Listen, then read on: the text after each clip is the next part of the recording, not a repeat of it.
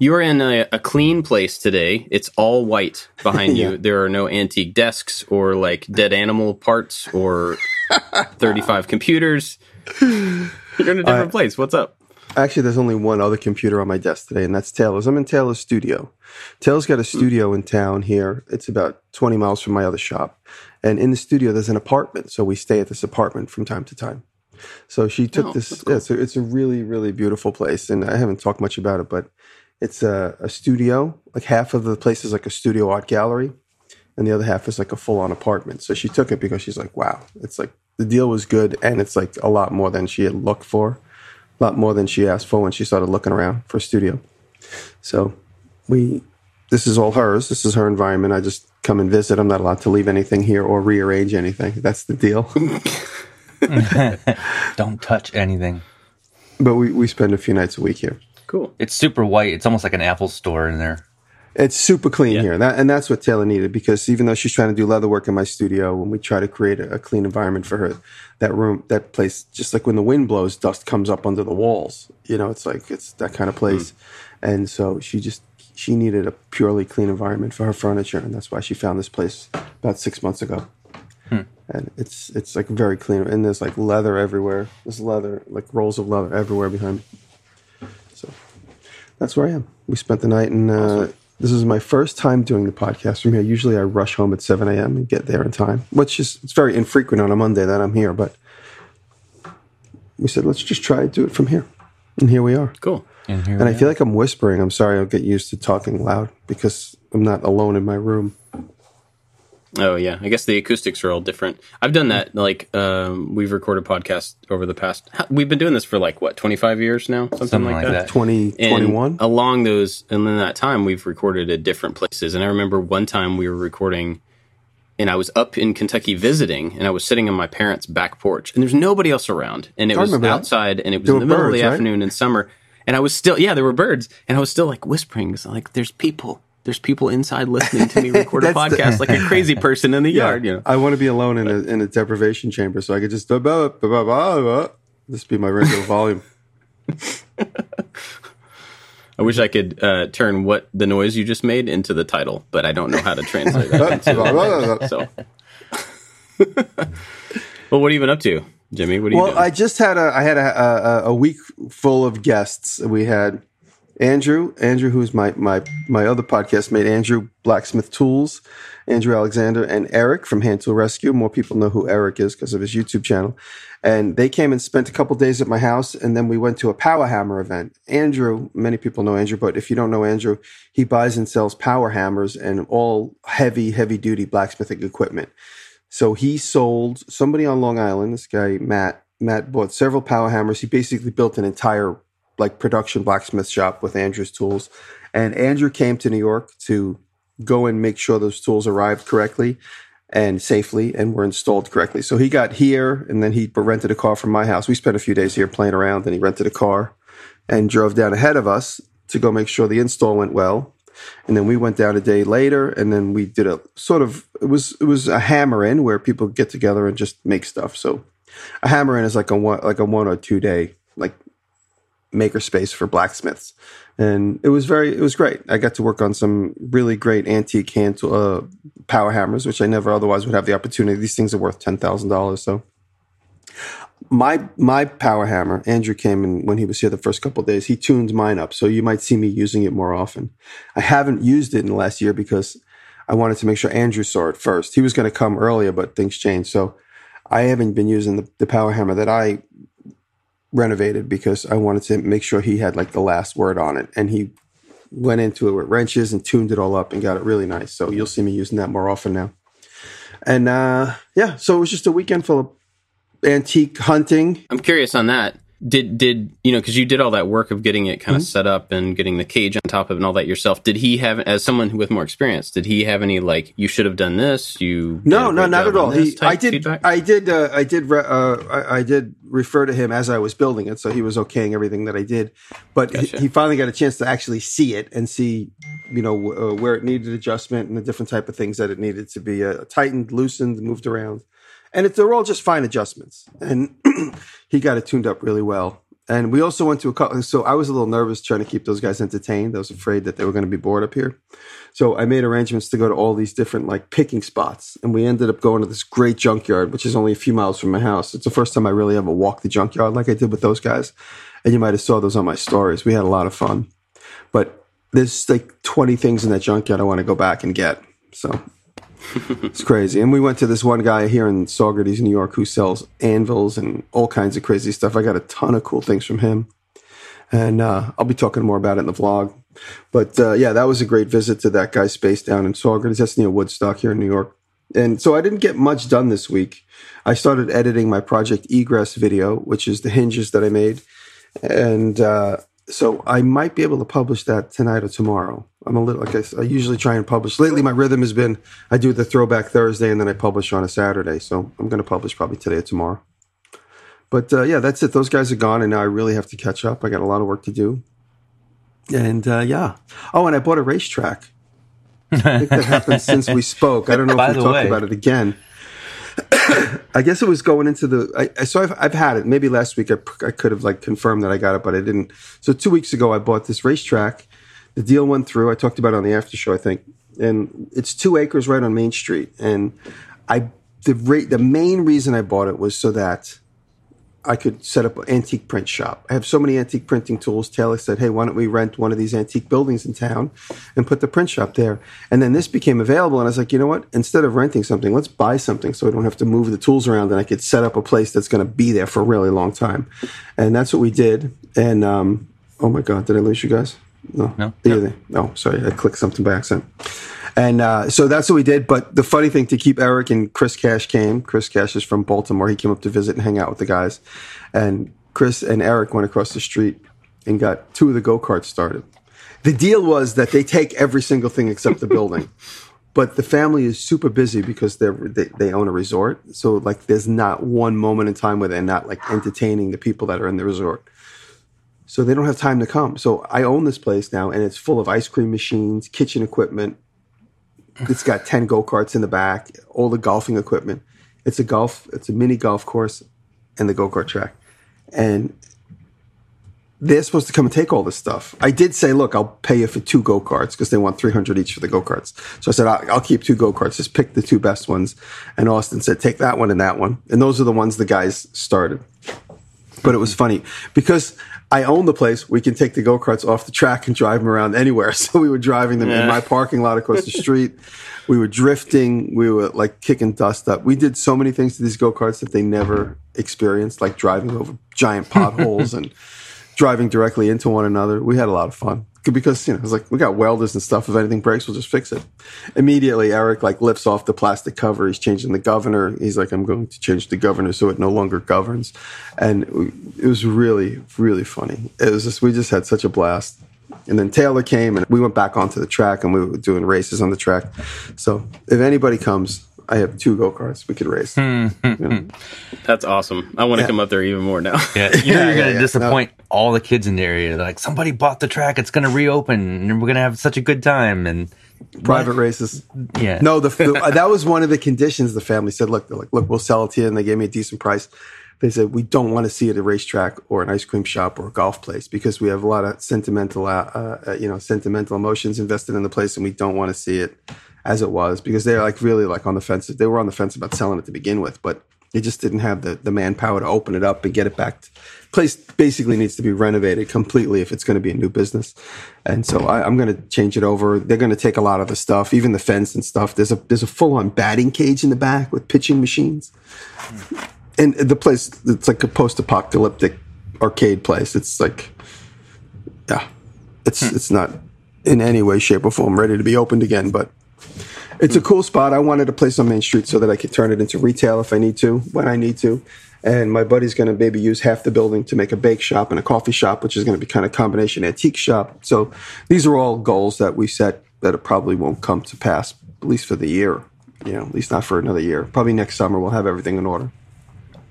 That's awesome. But it's a lot of fun and it's a new challenge and it's forcing me to figure out a way to get more money from, all the fun stuff. Don't you love those things that force you to figure out how to get more money?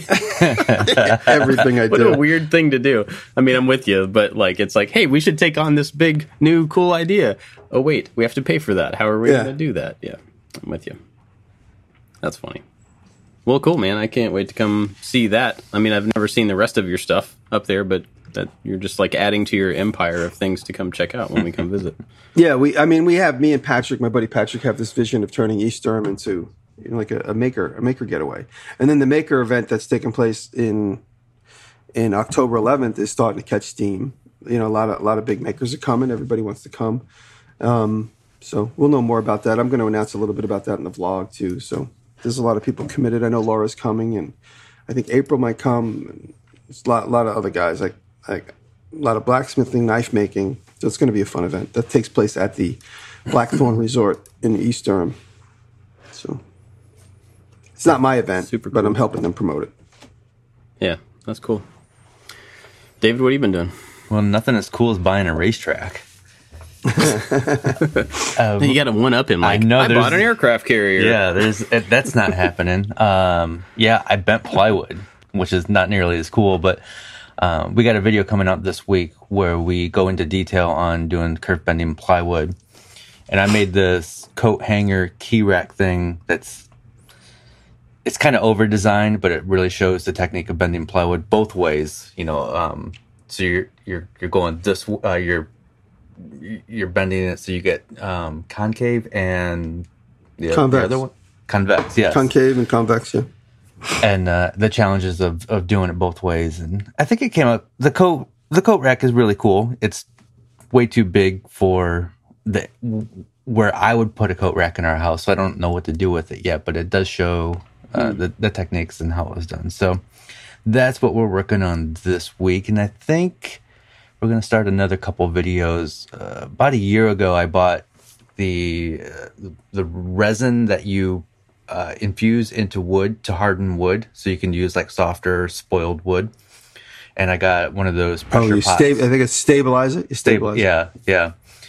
And I'm going to try a couple things. We got some hardwood flooring left over from the house. The wood's already hard, but I'm going to experiment of trying to infuse that with resin to make it even more dense and more hard, to see if I can make an actual working knife out of wood, and a couple other things. So I tend to buy supplies and then hold on to them for like a year, and then I'm like, okay, now I feel like doing this project. I've done that so many times, but I know that feeling. Yeah, but I see a video or I read a book or I see something in a magazine. I'm like, I want to do that. And I get the urge just to get all the supplies, like the stained glass stuff. And I just sit on it and I wait for the idea to finally come, or the inspiration to finally hit. And it's there. I don't have to order the stuff. I'm ready to go. Yeah, I mean, I do that too. I think that's awesome, because then when you do have that moment, when you do finally have that idea, you don't like, all right, cool, now I have to wait 3 weeks for everything to show up. Exactly. It's like you can jump right into it and you can start moving. Yeah. That's cool. I'm interested to see the bending plywood thing. Is it the kerf bending like you did on the Nintendo? Yeah. Is that same method? Yeah. Cool. And we don't get into any of the, like, there's a website where you can get into the math of how many kerfs and how deep and how far apart, and that'll give you the radius. But we just kind of go over, like, it's okay if you cut too many kerfs. Just cut what you need until you get it bent. And then there's different ways you can make it stay in that position, whether the side pieces that you put on or the top and bottom will hold it in place. We use the foamy glue. What's that called? Gorilla Glue? The Gorilla Glue that foams up when it gets wet, and it fills all that in, and then it stays in that position. Then if you... Are you cutting the curves on a slide? A table slide? Yeah, on a sled. Usually, whenever I've done that, I always just put a little pencil, like a mark, like 1/8 of an inch away from the first cut, so that every time I slide over, I just stop it on that pencil mark. And that's exactly what we did. There's no measuring. I just move it over and kind of eyeball it with that pencil line on the sled, and just keep doing that. Yeah. That's a technique I've always wanted to try. I mean, I've never really had, a specific use for. Yeah. It's just always kind of there. But there's something really satisfying about playing with the plywood once you cut it, because Dan and I just kept bending the plywood and unbending it. Just like, I don't know. It was like a fidget toy. Once you get you can get it so it's super springy or just like it feels like it might break. So super springy is better. Jimmy, didn't you do a lamp or something with that technique like years and years ago? Yeah, I did a make video but it was a little bit of a different technique where you slice straight on one side and then diagonal on the other. So you're basically creating a wooden spring. So if you slice, say, let's say the wood is 1 inch thick. If you slice 7/8 of a way in on one side and then diagonally cut across those on the other side 7/8 deep, you'll have 1/8 of an inch on top and 1/8 of an inch on bottom of material to keep this thing all attached. So it basically creates a big spring. But I think, David, what you're doing is just cutting up from one side and then using that veneer as an exposed image, as an exposed surface. And of course, I've done that as well. But yeah, that's an old technique. That works on plywood and regular wood. Plywood's a little tricky because there's so many voids in it. You could bend it and snap. It'll break apart. But if you use a good, clean piece of wood that has no knots in it and you cut up one side, a series of cuts, 1/8 of an inch or 3/16 of an inch apart, and then flip it over and then connect them on a diagonal. You guys got to try that. Even with just a piece of scrap wood, it makes a spring. It's pretty amazing. That's pretty cool. We did find that when we wanted to do really extreme bends, when it's dry, you can hear it like start to crack and creak, and I'm like, oh, it's going to go too far. So if you just get it wet and then kind of clamp it into place where it's almost in position where you want it to be, and then an hour later you pull the clamps off and it kind of stays in that position, and then you can get it wet and clamp it again and get a little bit more bend out of it. So just getting the wood wet will give it a little bit more elasticity. Awesome. Yeah, I need to find a reason to try that stuff. I've also wanted to do some bent lamination, which is I've made a skateboard with bent lamination, but I'd like to do something a little more extreme, a little with a bigger curve, because that's kind of a small amount of bend to it. But those are both things that I'd really like to make a big piece out of using both of those techniques. Not together, but I just have never had the specific need. The original idea for the video was 3 ways to bend wood, but I've never done the steam bending, and I'm like, now is not a good time to experiment. So I'll practice that on my own and figure out a way to do that on my own. And then maybe down the road, we'll do steam bending. We also bought, bendable plywood. There's plywood that you can get where it's made to bend, but the radius is so large. It's, I would say it's more for like building bars or any kind of large furniture that has a big curve in it, because it doesn't bend enough, but it's rubbery in the middle. I think it's called weird. Bending plywood. Yeah. And it's like 3/16 inches thick. Yeah. Cool. Let's see. What did I do last week? I have no idea, to be honest. I have zero idea what I did last week. Well, I know we went out to the farm, which, okay, here's another one of those thingies where you say something just like off the cuff and then everybody corrects you for 1,000 years because you said the thing that's not technically true. Yeah, I'd say it. I'll correct you. I called my place a farm, even though we're not growing anything, because it's farmland. It's like listed on the deed as farmland, and it's not good 11 enough. and a half acres. I want to know what you're growing. That's not good enough. And it's not a barn. It's a, what do they call it? Pole shed? A utility building. Whatever, man. It's a big red building in the woods. I'm going to call it a barn. Anyway. You build a tree house that's not a tree house. You bought a farm that's not a farm. Exactly. This is week after week. I'm just apparently wrong. It's been a whole bunch of well actuallys lately. Anyway, I'll move on.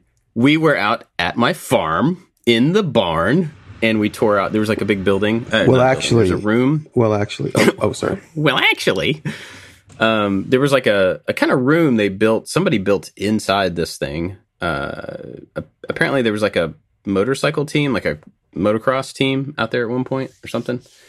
And so there was this little office room that was framed in the corner. And so we tore that whole thing out, found lots of snake skins and gross mouse poop and stuff. It was a great day of being out there, but we got all that torn out. And then a bunch of the old workbenches they had like a motor room on the side where they did a bunch of work on motors, I suppose, because there was like oil and fluids and stuff all over all of this plywood, so it was not really usable.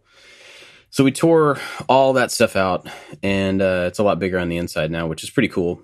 We just got to get rid of all that trash, and then we'll have more space, so we can start building like some actual workbenches to have out there and figure out what the next thing is. I think I'm going to build some big barn doors, and I need to go back and watch your doors from your shop that you and JD did, because I want to see the structure of how that was done.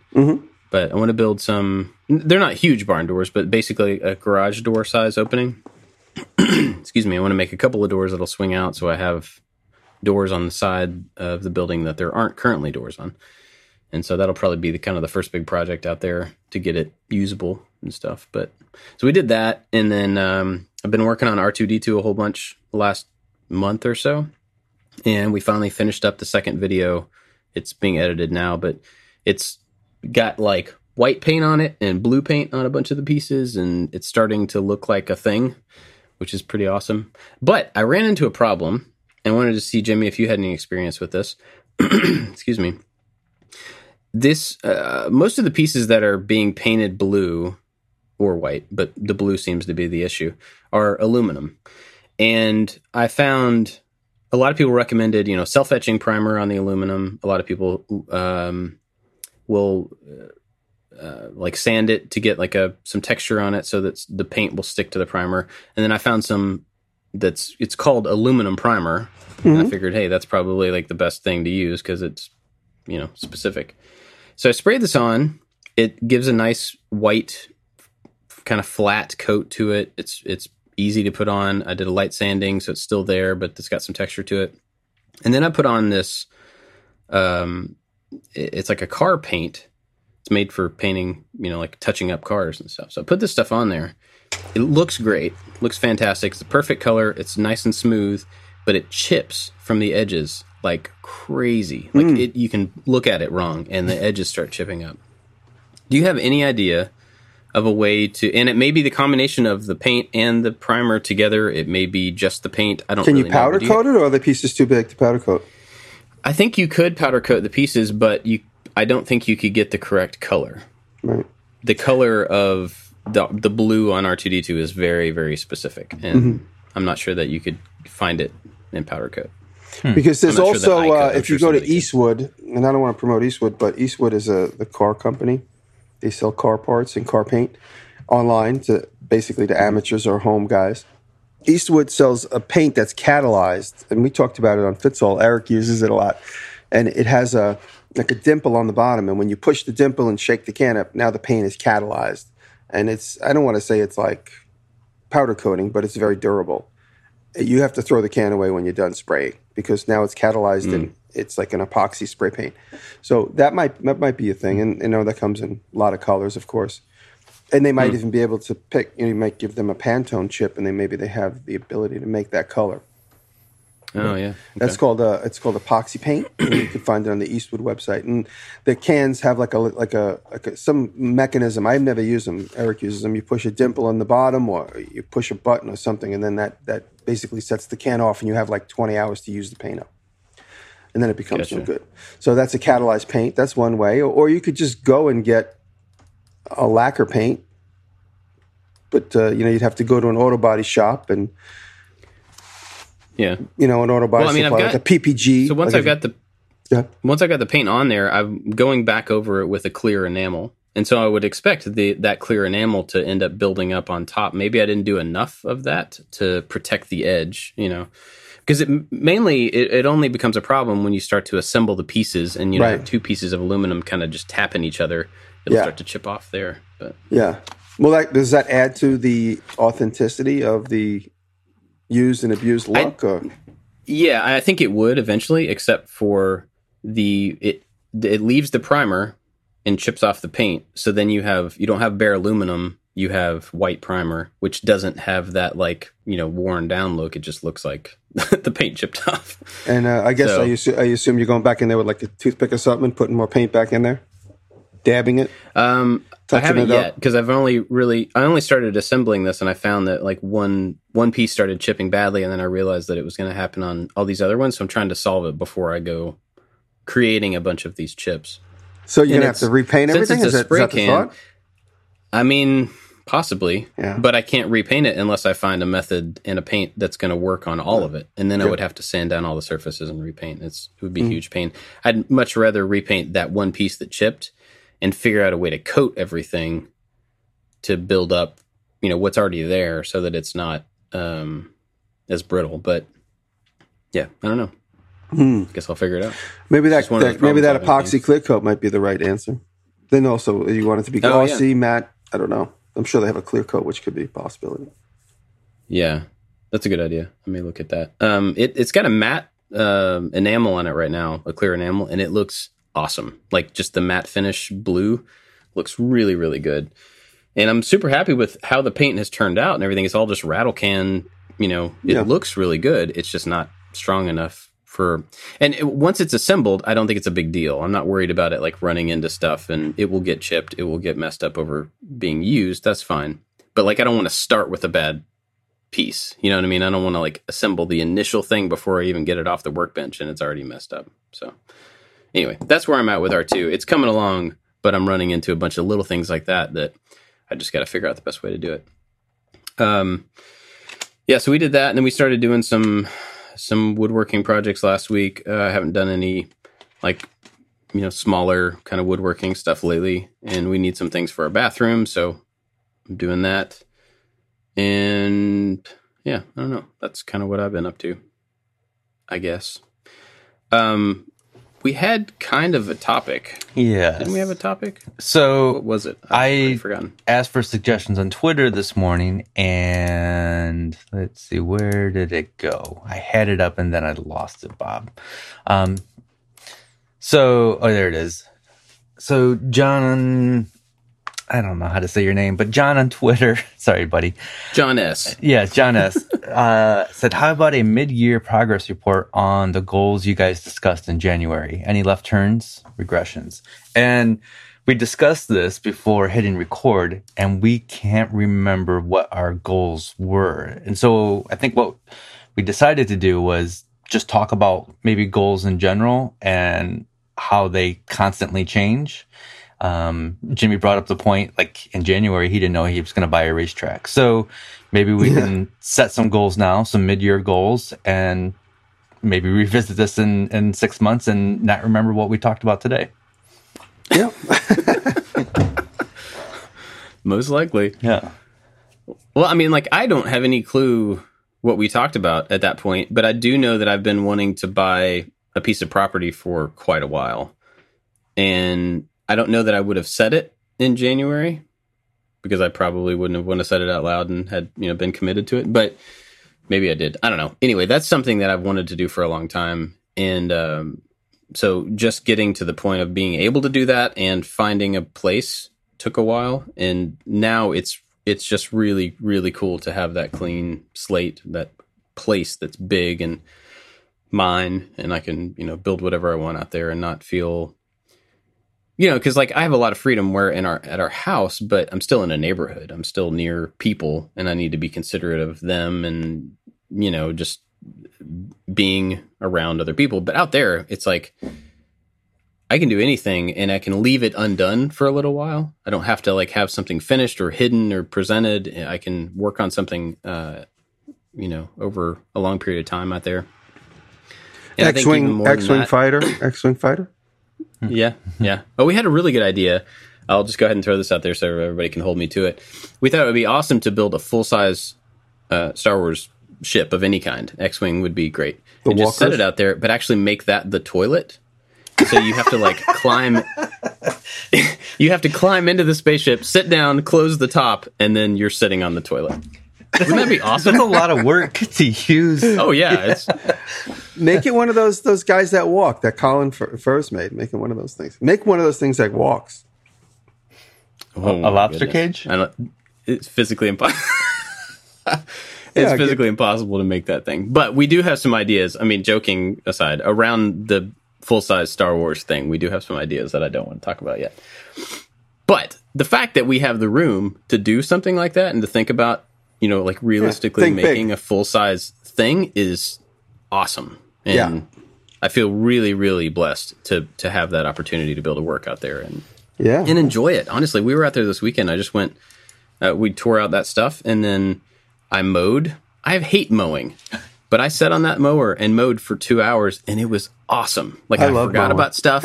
I didn't think about anything. I just drove over this big crazy, thing in a big mower and it was so nice. And then we go out there with the family and the kids play and run around the woods and so that's amazing to finally be at a point where we have that place.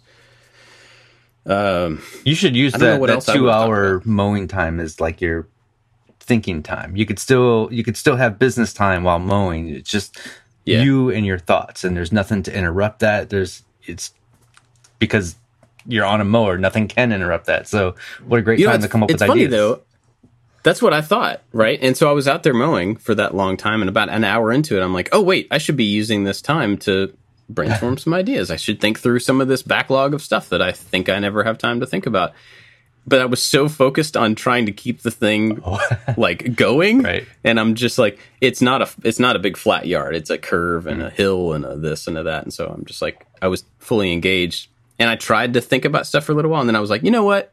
I think I'm just gonna be right here, be in the moment, and steer, and have fun, like driving this fun thing. So I did. So not super productive, still fun. Yeah. What about you? Well, guys? I didn't plan on buying a racetrack, obviously, in January. I didn't know what I wanted to do when it came to buying more land, but it's something that was always ever present. I was always looking for the opportunity to buy something cool. And now I have this 2 acres right on Main Street. And that's the main reason I said I want to get something on Main Street. The conversation really started with Taylor mentioning we have so many printing presses now, they should find a permanent home, and then we should utilize them. And I do utilize them, obviously, but set them up in an environment where we can have other print nerds come in and use them. So basically make like a makerspace printing press room. And that would have been cool in one of the old general stores here, but a lot of these old general stores have wooden floors. Even if I could get my hands on one that was available, to put 20,000 pounds worth of steel on the floor would have been too problematic. This place now obviously has this concrete floor. I don't need to worry about that. But so now I've been looking at reference for making the place look antique. It's a Morton building that's 40 by 50 feet. It's broken up inside a little bit. Like a piece in the back is the go-kart mechanics room, which is a perfect mechanic shop, which I could turn into my mechanic shop for, potentially fixing up an old car. Or I could steal that space back and put it back inside the building. There's a whole kitchen set up, and then a dining area, and then like a retail area. So it's broken up. This little building's broken up into like fairly decent sized rooms. Definitely good enough to start a whole new shop in there. But again, it's going to be a print shop. But I didn't anticipate this. And I kept asking myself, is this the right thing to do? I was like, well, you know what? The worst case scenario, I either rent it to somebody that wants to run the business in there, or I'll just resell it in a couple of years. I'll fix up the property and get it a little bit more usable for the next guy, and then I'll sell it. So, sometimes in life you just got to take a chance. That's how I always remind myself. And, it's what do they say? This isn't a dress rehearsal. This is the live show. And so, you always spend your time thinking, oh, what if, it would be cool if, and I don't have children, so I don't have the expense of raising children. So I can take a chance like this and be a little bit more daring, building a barn in my yard and buying this racetrack. Go ahead, Dave. You said your buddy might open up a coffee shop in there, right? Mm-hmm. Mm-hmm. So, will you be recruited to come up with the design of the place? Oh, yeah. It's something we would do collectively. Me and Ray, Taylor, Brett, everybody would be involved. So I think there's some super awesome, cool video content in there. One of my faults, or one of the things that I'm not good at, is I can't see a design of a room very well. I can visualize a piece that I'm working on, and if that piece is going to hang on the wall, I can visualize that on the wall. But I cannot do like interior design. I can't think of like what goes with what to make a whole room work as one. And so I think that would be a super awesome series. We were talking about, and I kind of anticipate, this is just my for lack of any other terms right now, we don't have any pen on paper, but I anticipate like a Cracker Barrel, my style of a Cracker Barrel. Not tchotchkes, but like cool industrial tchotchkes, and might take the interior walls and just put wood planks on them, try and create this barn feel. Because there's a sawmill here, wood is cheap. We could just nail it up on the wall, cover the sheet. Right now, it's like wainscoting baby blue sheetrock.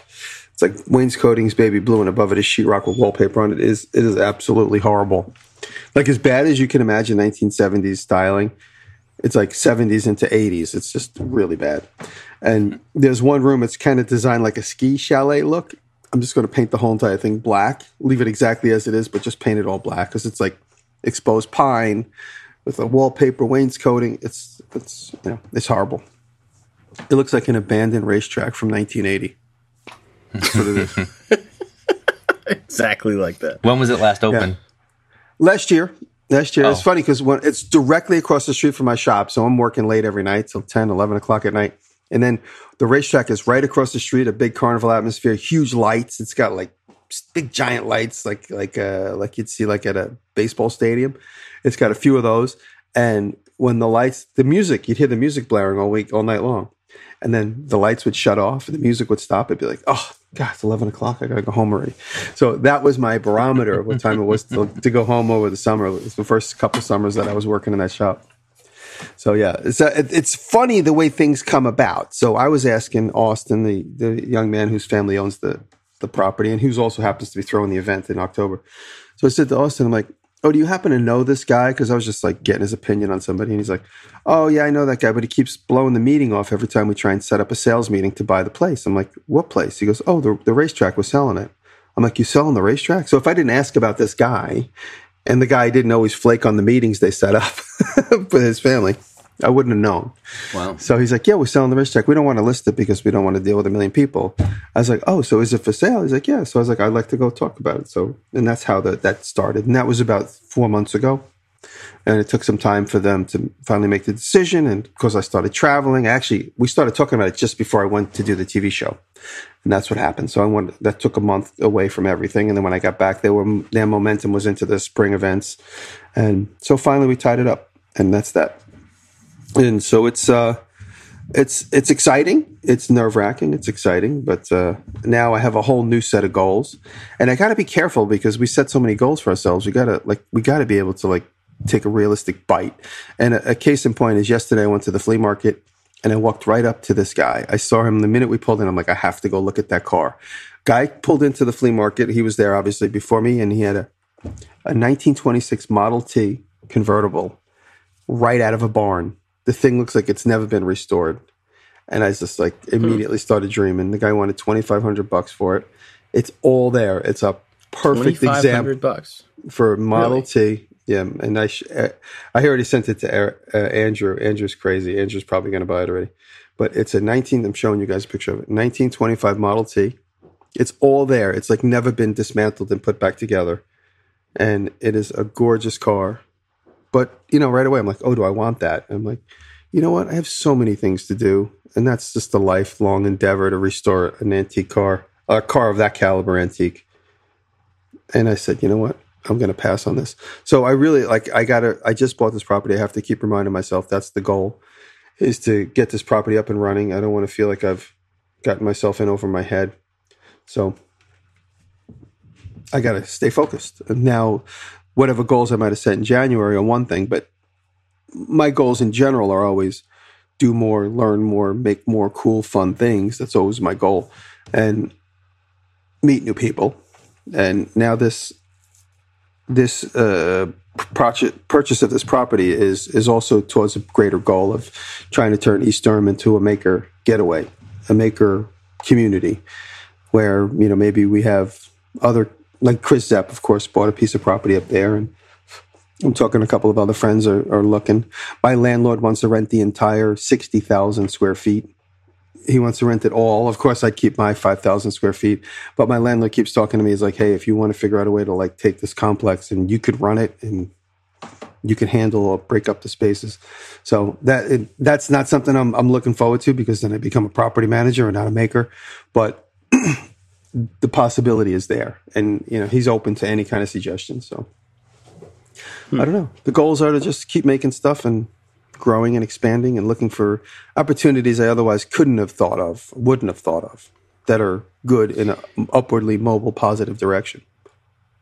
Yeah, I mean, it is. You're making a good point. It is a really interesting thing to be in a position to where whatever business you're doing or whatever endeavor you're doing is growing, and you have more like working capital than you've had in the past. You have more opportunity. You have more kind of momentum.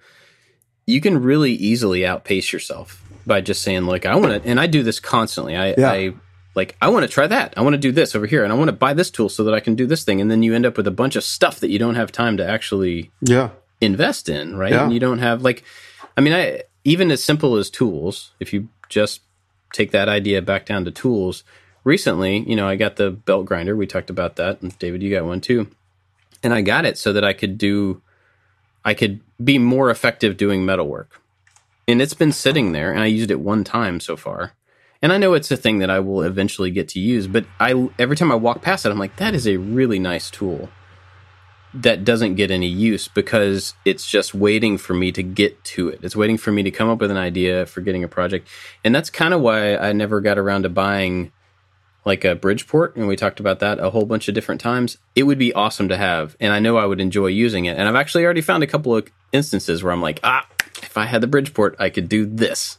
Mm-hmm. But more often than not, I know it would sit there, and I would look at it from across the room and go, dang it, man, like I really wish I could get over to that thing. And I need to make a suggestion. Now that you have that farm, you need to have someone donate you a machine shop. So if anybody's listening, they live in the Kentucky area, give Bob your machine tools that you don't use, that your grandfather left in the basement. That's it. You're going to get them now. There you go. You heard Jimmy. You have to do what he says because he's an adult. So let's just hope it's not in a basement. I have to pull it out of a basement. They're like, yeah, sure, you can have it. You just got to pick it up. But yeah, you make a good point though. It's super easy to just go like, oh, well, I can expand. I can have more and I can do more. But sometimes you can kind of lose yourself in that, right? You can lose yourself in. I have a hard time by adding new stuff. And I have a hard time. Like April built her building in 3 months. Now I'm going on 3 years. I'm still not done with my building. It's to a point where I could use it, but I still have to tighten up the electric. I got to put walls in there. I talked to architect the other day about doing the second floor. So I'm just pacing myself. I mean, I didn't obviously finance the place, so that's another thing. So I'm taking slow time paying for it as I go. But I'm not beating myself up. I've accomplished crazy goals that I never in a million years thought I would ever achieve. I've always dreamed of having a blacksmith shop. So now I have like a little antique blacksmith shop that I need to use more. I spent so much energy getting the place set up, and now I hardly use it. So I just have to find the time to go out there and play. But like I said, it's there. Yeah, I mean, you say you hardly ever use it, and I'm about to contradict what I just said about having the tools.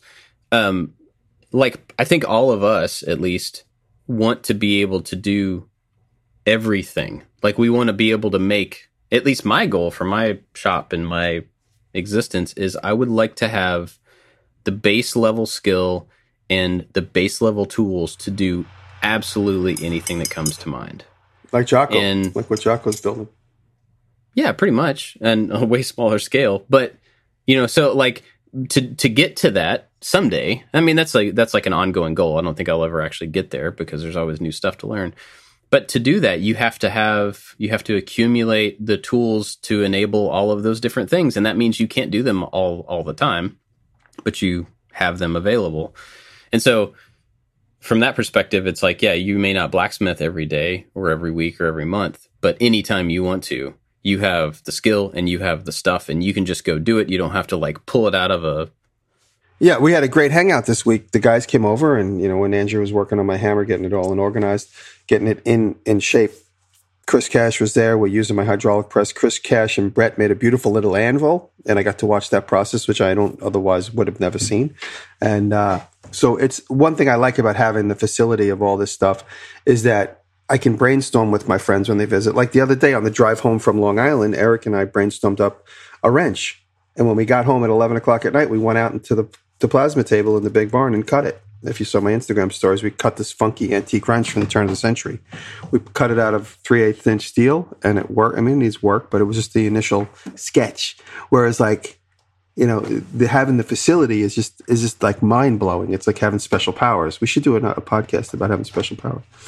It was like, oh, we did that. But that's what I always say. It's like you think it, and now here it is actualized in like half-inch steel. So my goals in general are all just to be able to just do anything, anytime, and have the facility and more and more and more. Now that plasma table is limiting because it's got some quirks to it, and so now my new goal is to get a bigger, better one. But I got to pace myself because I just bought this place and I have to pay for it. I have an agreement with the family to pay for it. I don't have an agreement with the bank, so that was what made it a lot easier. But I have to write them big fat checks every once in a while, and so I can't turn around and buy a $10,000 plasma table. I have to. My priorities are now switched for a short period of time. Let me help you out. Anybody in New York that has a 10-foot plasma table that wants to get rid of like your grandfather's plasma table, just go give it to Jimmy. Yeah. We're even now. Thank you very much. David, what about you? What's based on the beginning of the year, what you can remember? I'm assuming I said more art, metalworking, and trying new things.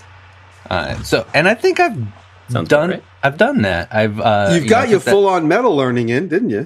Yeah, I did. I took that class and that removed all my fears, and I picked up some tools and I've been welding. In fact, yesterday we had a bird feeder that kept falling over, and it just this needs more legs. So I just welded some more legs on there. That was super fun, and it was a nice thing to do. It was satisfying. So yeah, I have picked up the metalworking. I did an acrylic painting. I've done screen printing, and we're going to get into some glass eventually, and trying new things. And I have done some art, and yeah, I think I'm on my way of completing those goals that I set for this year. I think the goal now is when I do those art projects on YouTube, they tank. And it's really discouraging because those are the projects that I want to do. I don't want to do shop projects. I don't want to do jigs for the rest of my life, make on YouTube, because those are the projects that pay the bills. And so my goal now is to figure out how to tell the story of these pieces where people are engaged with it and want to see it and react to it. And I haven't figured that out yet.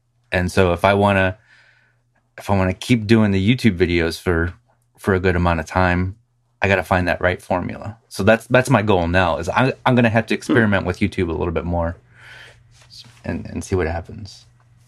Yeah, I mean that's kind of the case. I don't know. Well, for me anyway, it's kind of the case all the time. Yeah, where I want something to do well in a certain way, and it doesn't. And then we have to continue to experiment and try to how do we get this thing built up? How do we get this thing to perform better? And a lot of times it's just the nature of the things that you like or I like are not necessarily the things that the masses are going to like. And that's true. It's hard to swallow, but I think that might be true, but I think there's always a way to figure out how to get the masses to like that. I think there's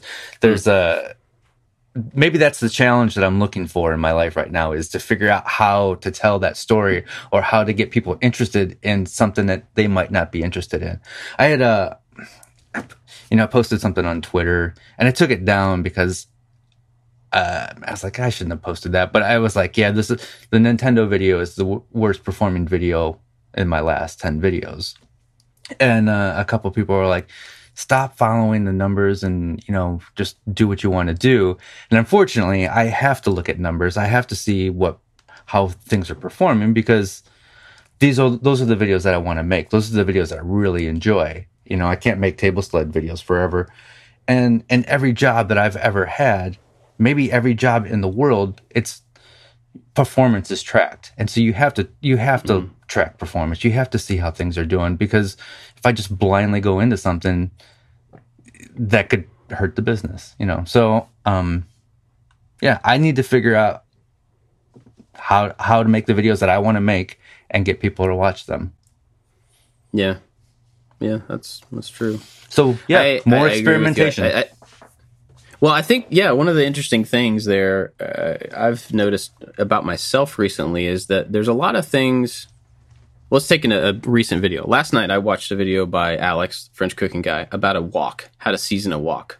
I don't care about how to season a wok at all. And when I saw that video, I was like, I'm not going to watch that. I like Alex. He's fun. He makes great videos, but I don't care about that thing, right? So it wasn't my thing. But then we had a friend over, and we were looking through YouTube, and my wife was like, hey, have you ever watched Alex? And she said no. And so I was like, oh, well, we'll put this one on.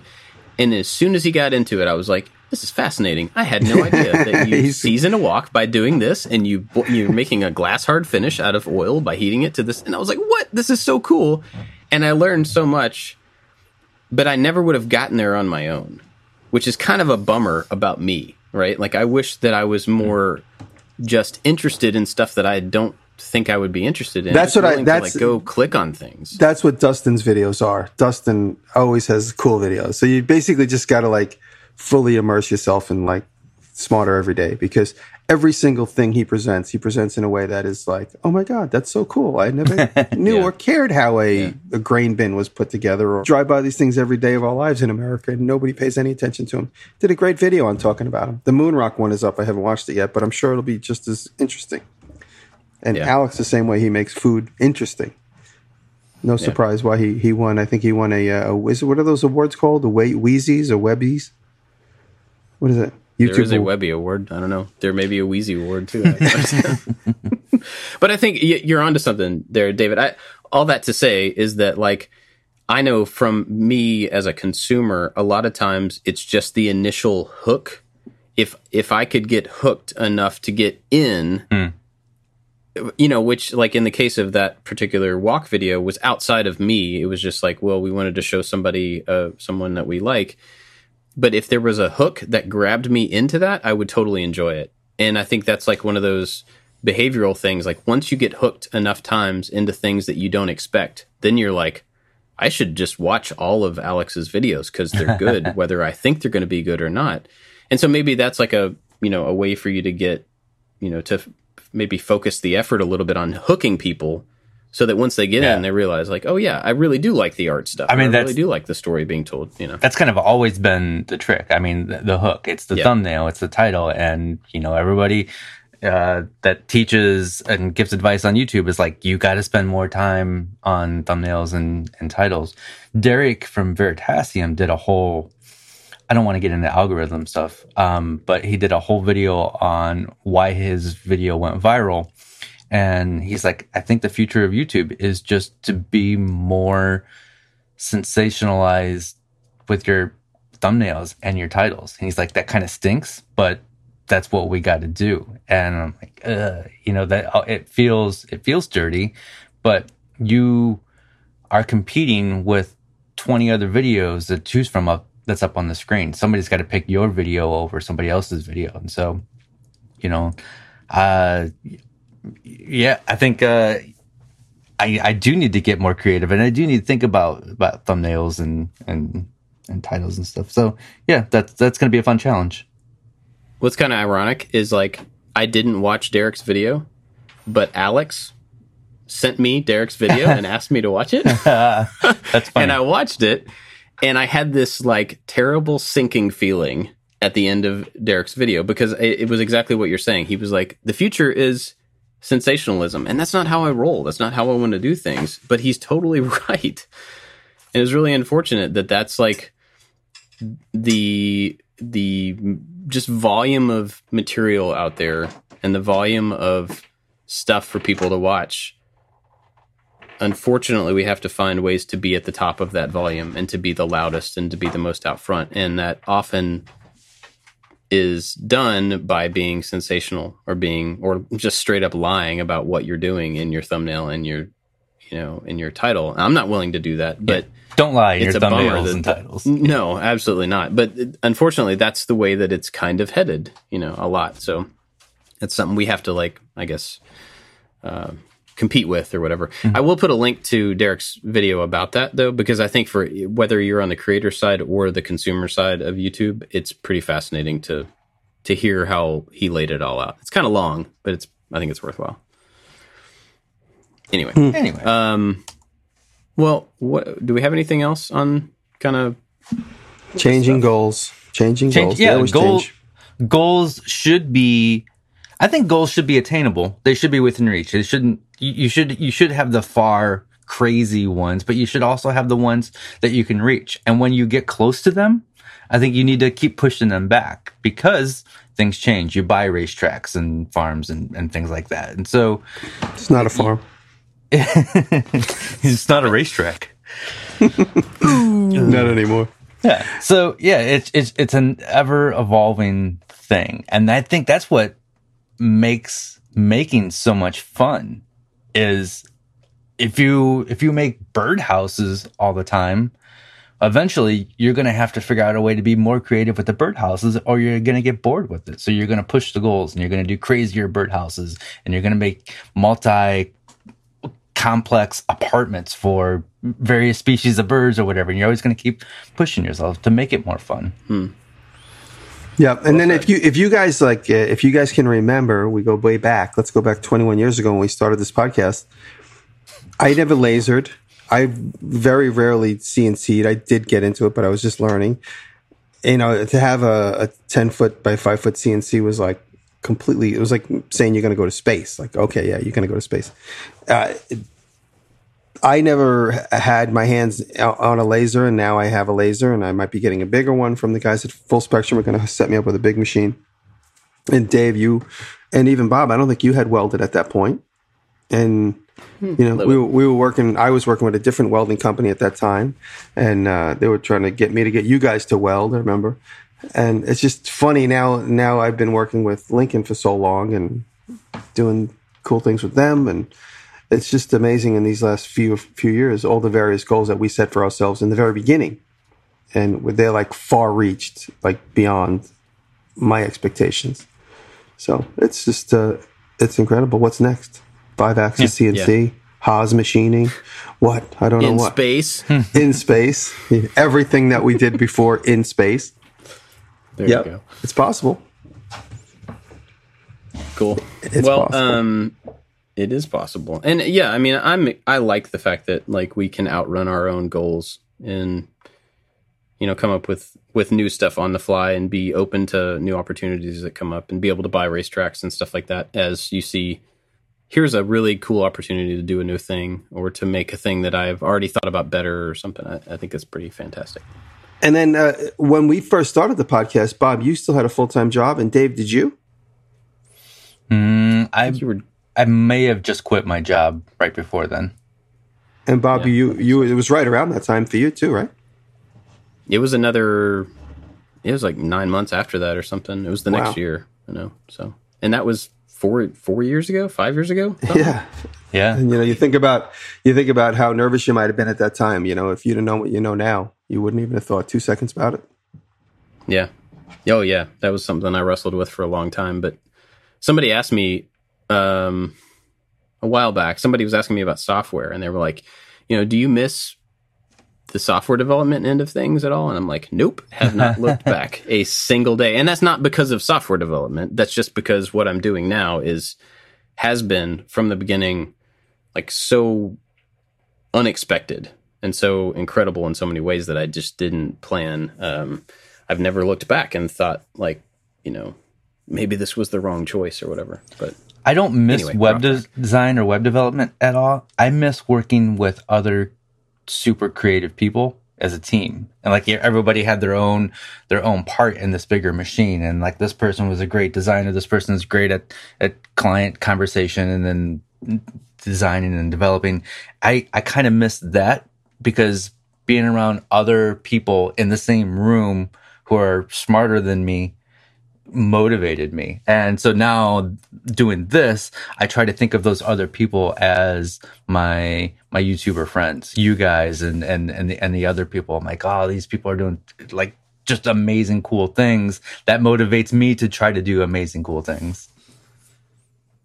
Yeah, it is kind of an interesting, like distributed team. Like we all kind of stay in touch and we're watching each other and seeing what we're doing in the same space. But it's very different from being in an office with, you know, another team of people that you're working with. You guys got anything else on this or? No. Yeah. Okay, I'm going to thank our Patreon supporters very quickly while you guys think of what you're going to recommend. Big thanks to Corey Ward, Works by Solo, Chad from Mancrafting, Maker and Training, Funkiss Artistic Creations, Blondie Hacks, You Can Make This Too, Modern DIY, and Make Build Modify. Those are our top patrons. But there's a whole bunch more that help us out at lower levels, and even the people that help out at $1. We are grateful for you, so thank you very much. And everybody gets access to the after show, which is another 15, 20 minutes, 18 and a half minutes or so of us talking about random stuff. And there's often secret stuff, upcoming stuff, behind the scenes stuff. Jimmy makes that noise a whole lot, so you can look forward to that. But if you want to help out the show, go to patreon.com/makingit, and we would appreciate it. And if you don't want to do that, totally cool. If you still want to help out the show without spending money, just share it with people. The show does well. We get a good amount of listens, but we're kind of like in the same place that we've been for a while. Yeah. And if you want to help spread the show, get it out bigger to more people, just tell your mom about it, or maybe somebody else who might be more interested than your mom. But, maybe your mom's interested. I don't know. Tell somebody about it. Anyway, what have you guys been watching? I'm going to talk. Oh, go ahead, Bob. I'm going to let Jimmy go. Bob. So I'm trying to find like the definitive bit of information on Project Egress, and it's not easy because you got over 20 makers involved, but the videos are starting to pop up. So if you could figure out where, Bob, do we know where there's one master list of all the videos that are being published? I would imagine it would be on tested.com, but it may not be out yet. All right, so I'm at tested.com. So on tested.com, they have announcing Project Egress, collaboration with National Air and Space Museum, and over 20 other makers, including myself, Bob, you're involved. And you got NYCNC, you got Ox Tools, you got Blondie Hacks. There's several people involved in making. And there's a master list, which is it must be compiled somewhere. So if you Google Project Egress, you'll definitely find the information on that. But the reason I bring it up is that the videos are starting to roll out. Hopefully mine will be done tonight or tomorrow. But look for the various videos of the various, even Evelyn and Caitlin did one. That's a joke, Evelyn and Caitlin. You guys noticed that Adam Savage the other day on his yet-to-be-named podcast said Evelyn and Caitlin and Jimmy DeResta are involved, which was very nice that Adam mentioned my name. And but Evelyn and Caitlin were... So Evan and Caitlin are involved. I'm saying that as a joke. Anyway, there's a big list of people, and everybody's making a video on what they did. So keep an eye out. Somewhere there's a master list. So Project Egress. Yeah, search it. I'm trying to see if I could find one, but yeah, you may just have to search the name because I don't. I'm sure in a little while they'll have a kind of a master list on testing. Yeah, but we could ask Jen. Jen Schechter will know where it is. I mean, I think she even announced that she's putting it together or that it's published somewhere, but I didn't know where. Cool. Jen, if you're listening, send us a link to it, please. All right, David, what you got? It is called Soundfield. It's a PBS digital studio series, and there's these two musicians and they break down a topic in music or sound, and it's super nerdy. It goes in depth. Bob, I think you'd really like some of the videos. It's just cool. It should have way more than 52,000 subscribers. It's really good. And it's one of those channels that I get super excited every time they put out a new video. Like,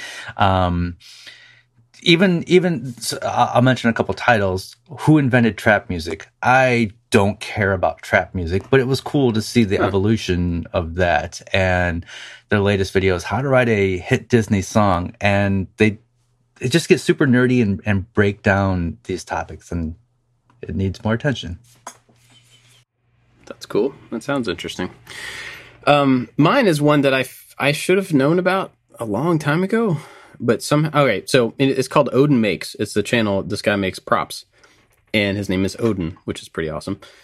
And somebody sent me his name, or like, I don't know. They said, you should check out this project that this guy did a long time ago. And I saw the name, and it was like, at that point, I didn't click on it, or I couldn't at the time or something. And so I kept seeing his name pop up in prop circles. And finally, last night, I was looking for something, like the circle of people who make props, not Not like crop circles. But I saw love his name in crop circles. Anyway, so last night I was looking up a certain prop, and then I found he made a video of that prop, and so I watched it, and I was like, dude, this guy is amazing. So you should go check out Odin Makes. He makes all sorts of video game and movie props and stuff, and a lot of them are foam, but kind of next level, super detailed, foam. Yeah, it's good, really good stuff. Well-made videos. So go check out Odin Makes. You guys got anything else? I don't know. Oh. Okay. Yeah, make that the title, right. Bob. Yeah, I'll type that one up. How many O's are in that? Okay. Well, Puppy Dog Jimmy is going to be doing that for the after show, so everybody can look forward to that. Thanks for listening, everybody, and we will see you next week. Actually, no, we're not going to have a show next week. Is that what we decided? I think yeah, because I'm traveling. I'm traveling, and Bob, you're traveling. We're both traveling. Yeah, so no show next week. We'll be back the following week. So that's it for this one. See you guys later. Bye, guys. Love you.